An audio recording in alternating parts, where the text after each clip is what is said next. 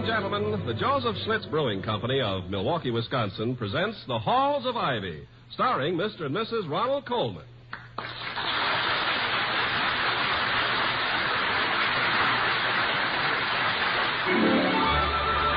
I was curious. I tasted it. Now I know why Schlitz is the beer that made Milwaukee famous. If you like good beer, you'll find it pays to be curious and learn about Schlitz for yourself. Now, The Halls of Ivy.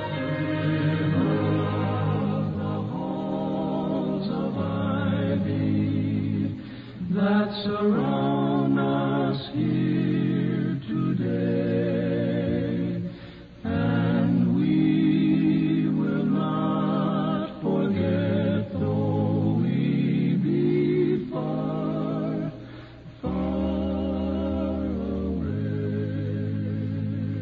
Welcome again to Ivy. Ivy College, that is, in the town of Ivy, USA. It's a little past noon, and so far it's been an ordinary day.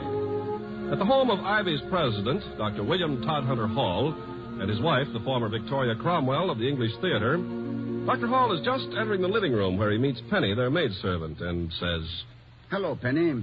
Will you tell Mrs. Hall, please, that I'm ready to eat now?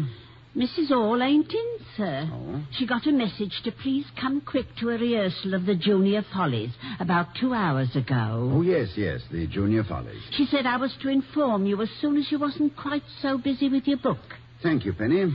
You've been busy with that book a long time, haven't you, sir? Yes, over 3 years. Coo, fancy that. Over 3 years on one book. If I may say so, sir, I read much faster than you do. Penny, I'm not... The secret is, don't stop to form each word with your lips.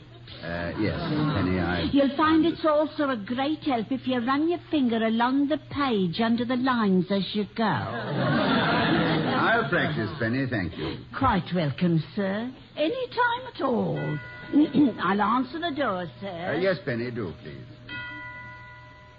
Good morning, sir. Good morning. Is Mrs. Hall in? No, sir, she's not. Ask them in, Penny. Come in, sir. A gentleman to see Mrs. Hall, sir. Oh, good afternoon. I am Dr. Hall. Is there anything I can do? Oh, thanks, Doctor, but I don't think so. Oh, I hope I'm not disturbing you. I should have phoned from the air terminal, but I'm in a terrible rush. My name's Pinero. Won't you sit down, Mr. Pinero? Oh, thank you. I don't know if Vic has ever mentioned me to you. I'm an old friend, broker into show business. Oh, yes, of course. You're Artie Pinero. The same. Yes.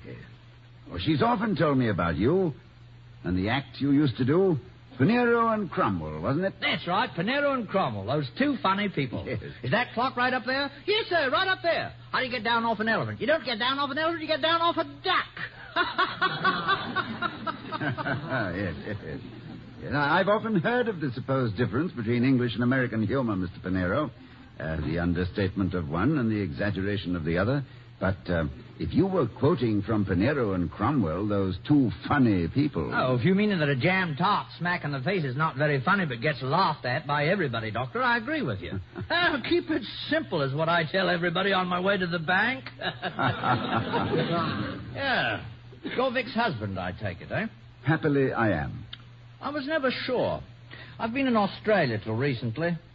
Are you in the business? The business of what? I mean, are you in show business, too? Oh, no. I'm the president here. Well, I have been out of touch. Whatever became of Truman? No, Mr. Pinero, you don't understand. I am the president of this college, Ivy College. Oh, yes, of course. And Mr. Truman, I believe, is quite well and still in the White House. His lease is good through most of 1952. Well, it's not for me to criticize your customs. How's Vicky? You know, it's been a dog's age since I last saw her. Prettiest kid I ever knew, and the nicest, and the most talented. How is she? Oh, I think she's better than ever, Mr. Pinero. Although I must admit to a slight prejudice in her favor. And that great sense of timing for a comedy line. Her timing is, as always, admirable. And is she still, Oh, I know I'm being inquisitive, but I've got a good reason for asking. Is she still, has she got, does she bulge? Only where bulging is, shall we say, architecturally desirable. But there again, I am prejudiced, Mr. Pinero. May I ask the reason for this research? Well, you see, I have something most important to talk over with her. I rather imagine it might be important to me, too, Mr. Pinero. Oh, of course it would, but I don't know if you'd understand it the way Vicky would. Well, why not try me? Well, you see, Doctor, once you've been mixed up in our business, you're never quite satisfied with anything else. You're never quite as happy as when you had grease paint on your face and were complaining about your lines. Yeah, do you think that applies to everyone? Oh, yes, I do, everyone. You feel, then, that Victoria might be unhappy here at Ivy? Oh, now, wait a minute, Doctor. I didn't say she was unhappy. It's just that she can't help missing the theater, any more than you can help missing this library full of books. I'm not at all sure that I agree with you, but I do understand your point. Every profession has a magnetism for its most competent practitioners, which is almost irresistible. But why this sudden concern for Victoria's happiness? Oh, forgive me, Doctor, but I talk better when I walk around. Well, this is why. I need her. I need her badly. Well, in the question of need, Mr. Pinero, no one needs her as badly as I do, with, if you'll pardon me, a certain priority. I know. But this is show business. Now, I produced a musical revue down in Australia in 1946 that's still running to packed houses. I wonder if the quiet of the campus has been deadly for her. My show is called Sydney's Harbour. It was such a hit down there that I brought a company to England last year, and it's still running there. I wonder if all the happiness she's given me has left her with none of her own. Now, my point is, Doctor, next month I'm opening Sydney's Harbour in New York. I've been an idiot, so content with my own lot that And I would like Vicky to play the lead. Well, did you hear me, Dr. Hall? Huh? I would like Vicky to play the lead. The lead, yes, of course. The lead, naturally. Mr. Pinero. Yes? Would you mind giving me a few hours on this? I'd like to think about it quite seriously, and then may I phone you? I know that Victoria will be most anxious to see you. Why, certainly, only I don't have too long. Oh, could I drop around again about, say, 6? 6, Mr. Pinero. And thank you. Thank me? Whatever for, Dr. Hall? For reminding me of something I had forgotten.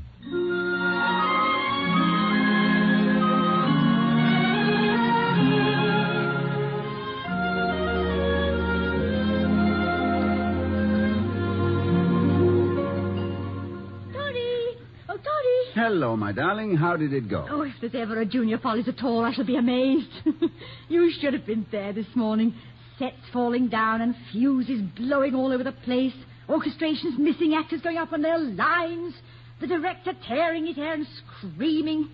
Everyone hysterical with week before opening jitters. Ooh, it was heavenly.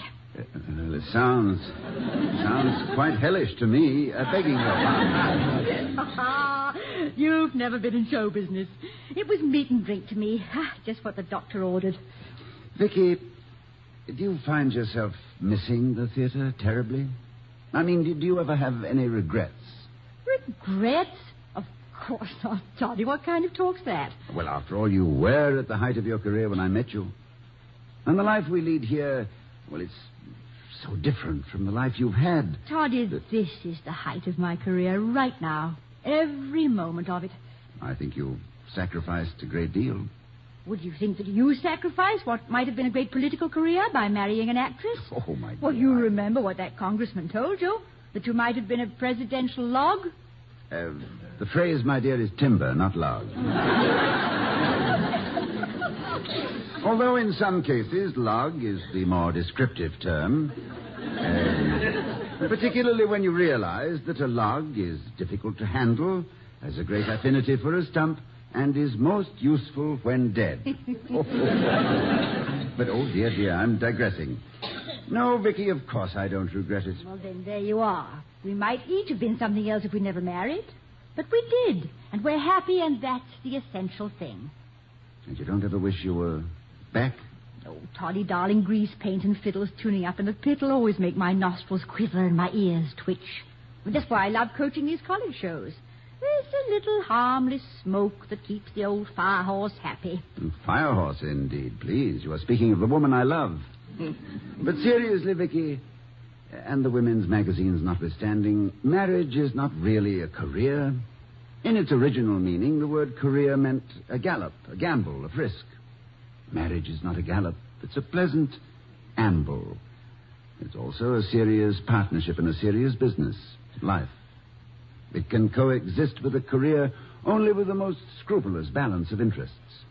Hey, what are you trying to tell me?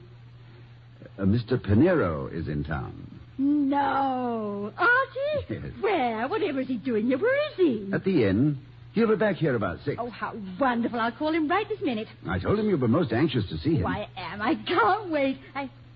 Oh, you told him? Yes, he was here. Toddy, Yes, my dear. does he want me to go back to the theater? Suppose you talk to him. Marriage, my darling, is not a career. William, are you trying to get rid of me? Now, Vicky, is it... Are you sending me back to the grease paint and footlights? Now, Vicky, I Have you couldn't... decided that an actress's place is on the stage and never to darken your doors no more? No, my darling, you Oh, must out listen. in the snow with my shawl and my baby. Oh, Darling, I have Hey, seriously Dad. tried to see both sides of the question. Well, I've made my decision. You have? Yes, I'm going. You are? Certainly. With this deafening public clamor in my ears, how can I refuse the call of duty? I'm going. Going? I'm going to phone Artie. He's convinced you that I should go back to the theater. Now he's going to try and convince me. And let me tell you, Was that peculiar look in your eye? Just speculation, my darling. I think I shall meet Mr. Pinero on the front steps with a loaded pistol. I have just invented a new crime, Pinerocide. And in court, I can say that everything suddenly went black. And believe me, Vicky, I can think of nothing blacker than the prospect of losing you to a jar of makeup.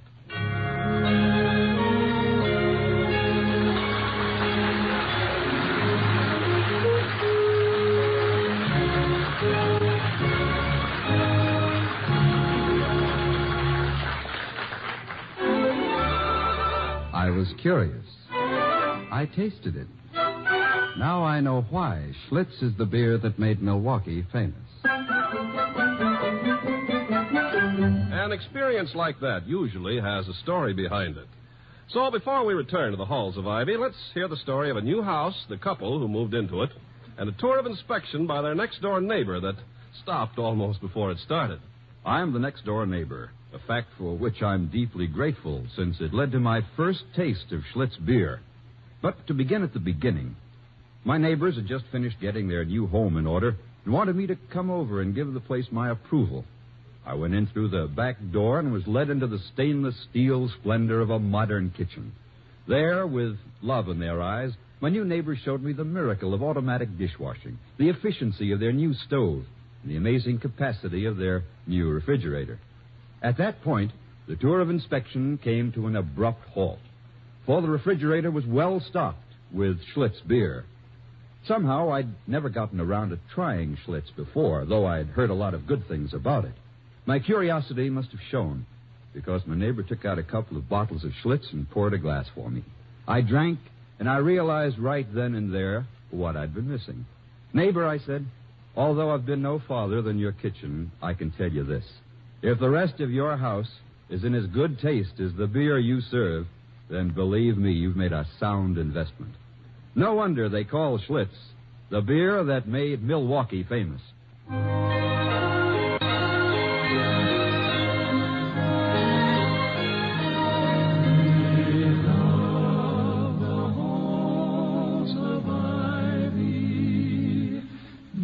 Surround us here today.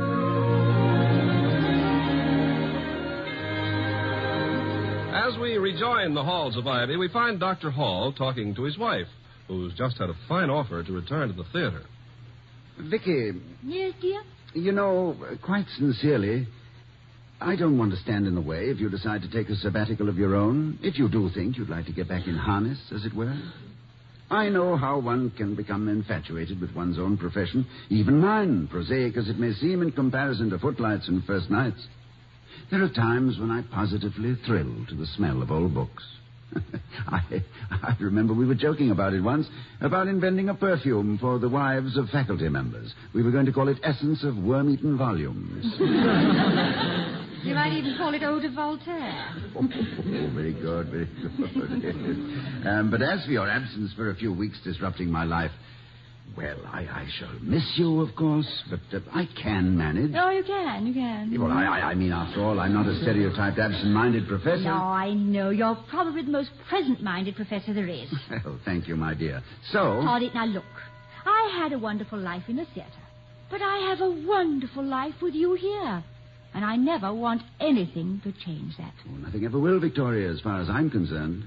I can only repeat a phrase Mark Twain placed in the mouth of Adam about Eve. Wherever she is, there is Eden. Excuse me, sir. A young lady's calling. Miss Keating. Keating? Oh, it's Sally Keating. Sure in, Penny. Yes, Mum. Sally Keating, that's a familiar name. Yes, she's the lead in the Junior Follies. Oh, I don't know yes. exactly what... Oh, come on in, Sally. William, you've met Sally Keating, I'm sure. Oh, yes, indeed. Please sit down, Miss Keating. I understand you're the leading lady in the Junior Follies.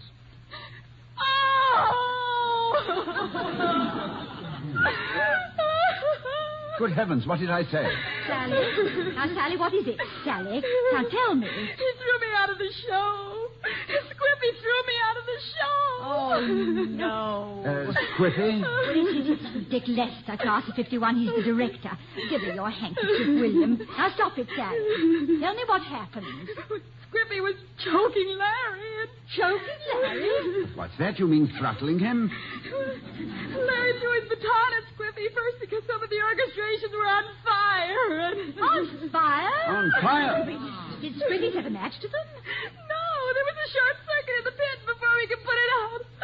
It was really the fault of Bobo. What's a Bobo? She's a who, not a what. It's Bobo Cleary. She's the head electrician. Now, Sally, stop it now. Now, stop it at once. I'm sure you're not really out of the show. I am. And I don't care. I don't want to be in it. I hate the part. I never wanted in the first place. The songs are dreadful, and the lines they gave will leave me standing there with egg on my face opening night. And I would appear in a production with any of them for all the money in the world. I hate them. Is this what you meant week before opening jitters? That's it. Oh, dear. Is it always like this? Of course not. This is serene compared to the general run of things. Now, Sally, stop that and listen to me. You're behaving like a child.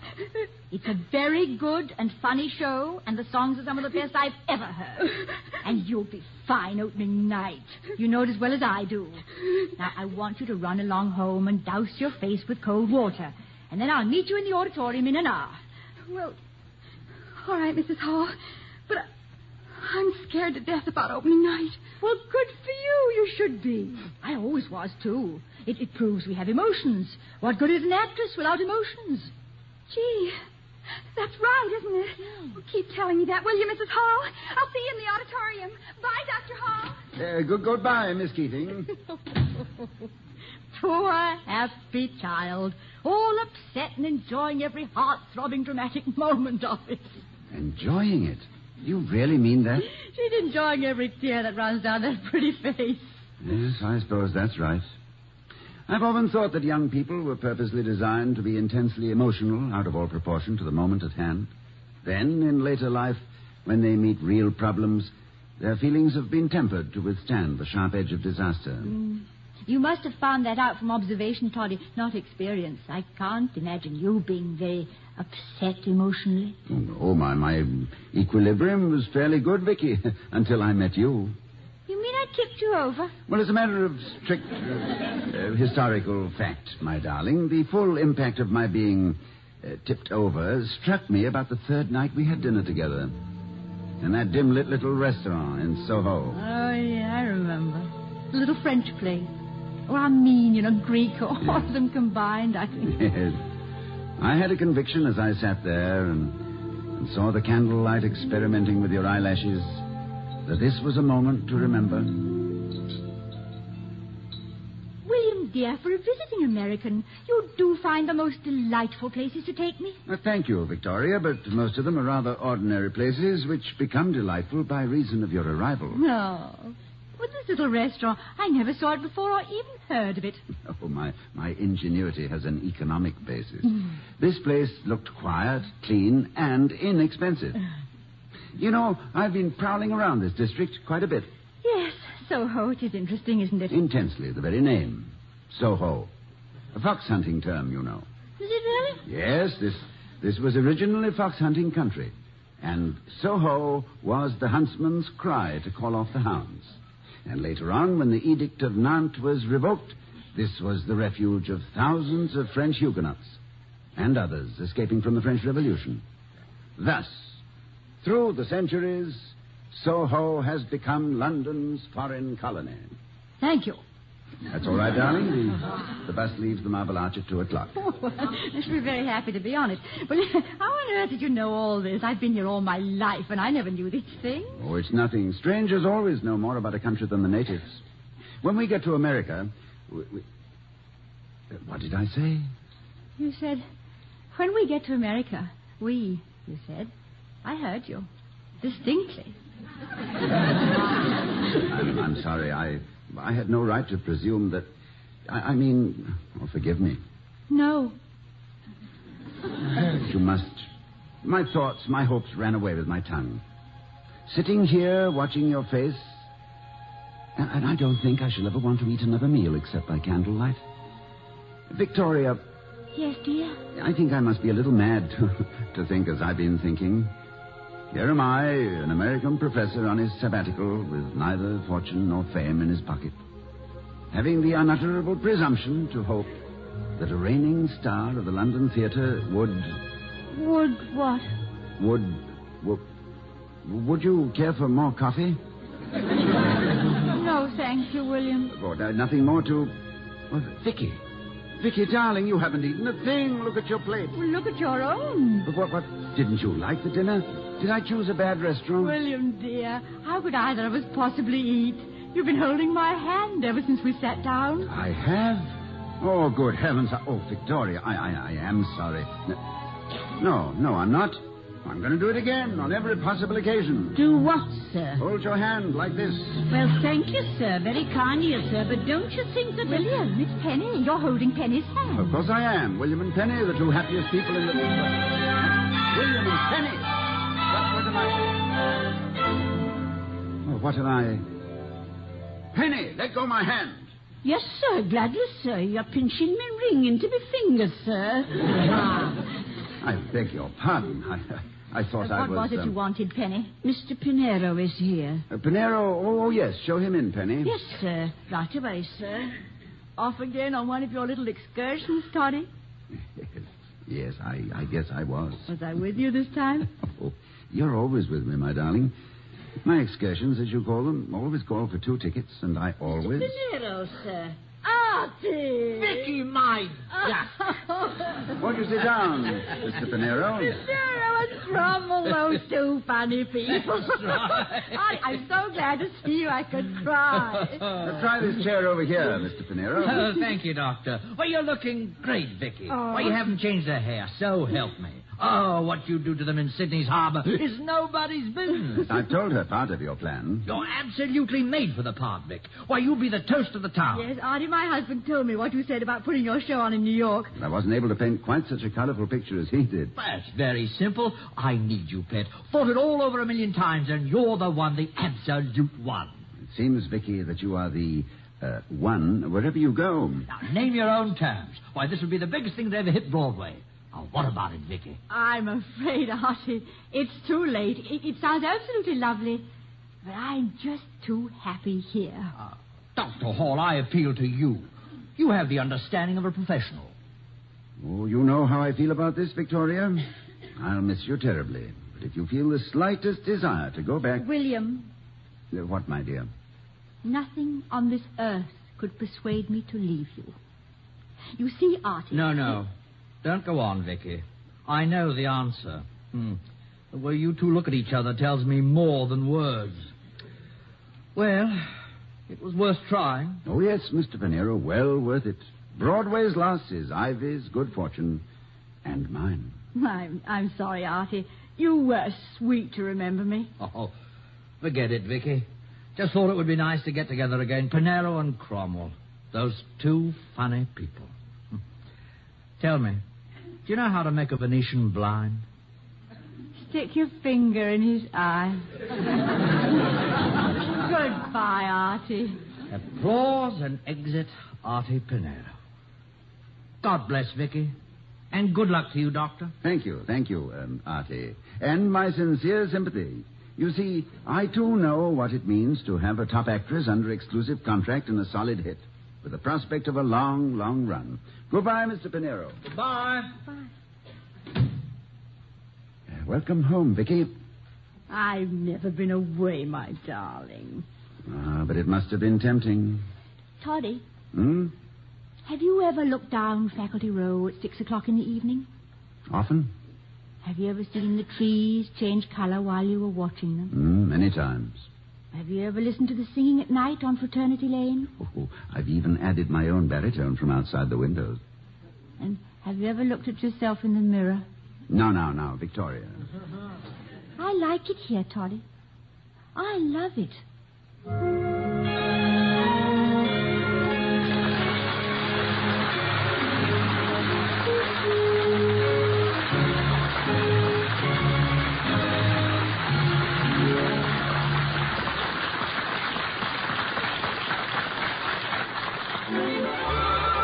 I was curious. I tasted it. Now I know why Schlitz is the beer that made Milwaukee famous.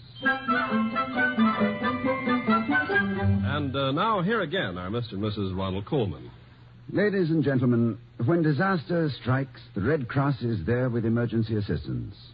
Even more important, the Red Cross stays on the scene to help rebuild and to provide medical care. Last year, the Red Cross gave assistance to over 200,000 persons in 330 disaster operations. Your help is needed. The four arms of the Red Cross embrace the entire world. Forearmed is forewarned. Give more than before. Good night. Good night, everybody.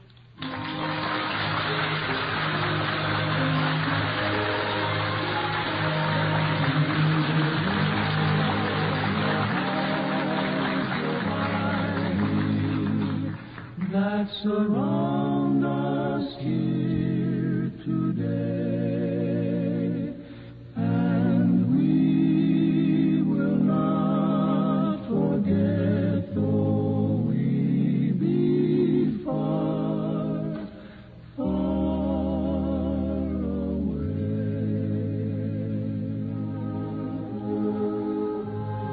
away. We'll be seeing you next week at this time at the Halls of Ivy, starring Mr. and Mrs. Ronald Coleman. The other players were Joseph Kearns, Janet Waldo, and Gloria Gordon. Tonight's script was written by Walter Brown Newman and Don Quinn.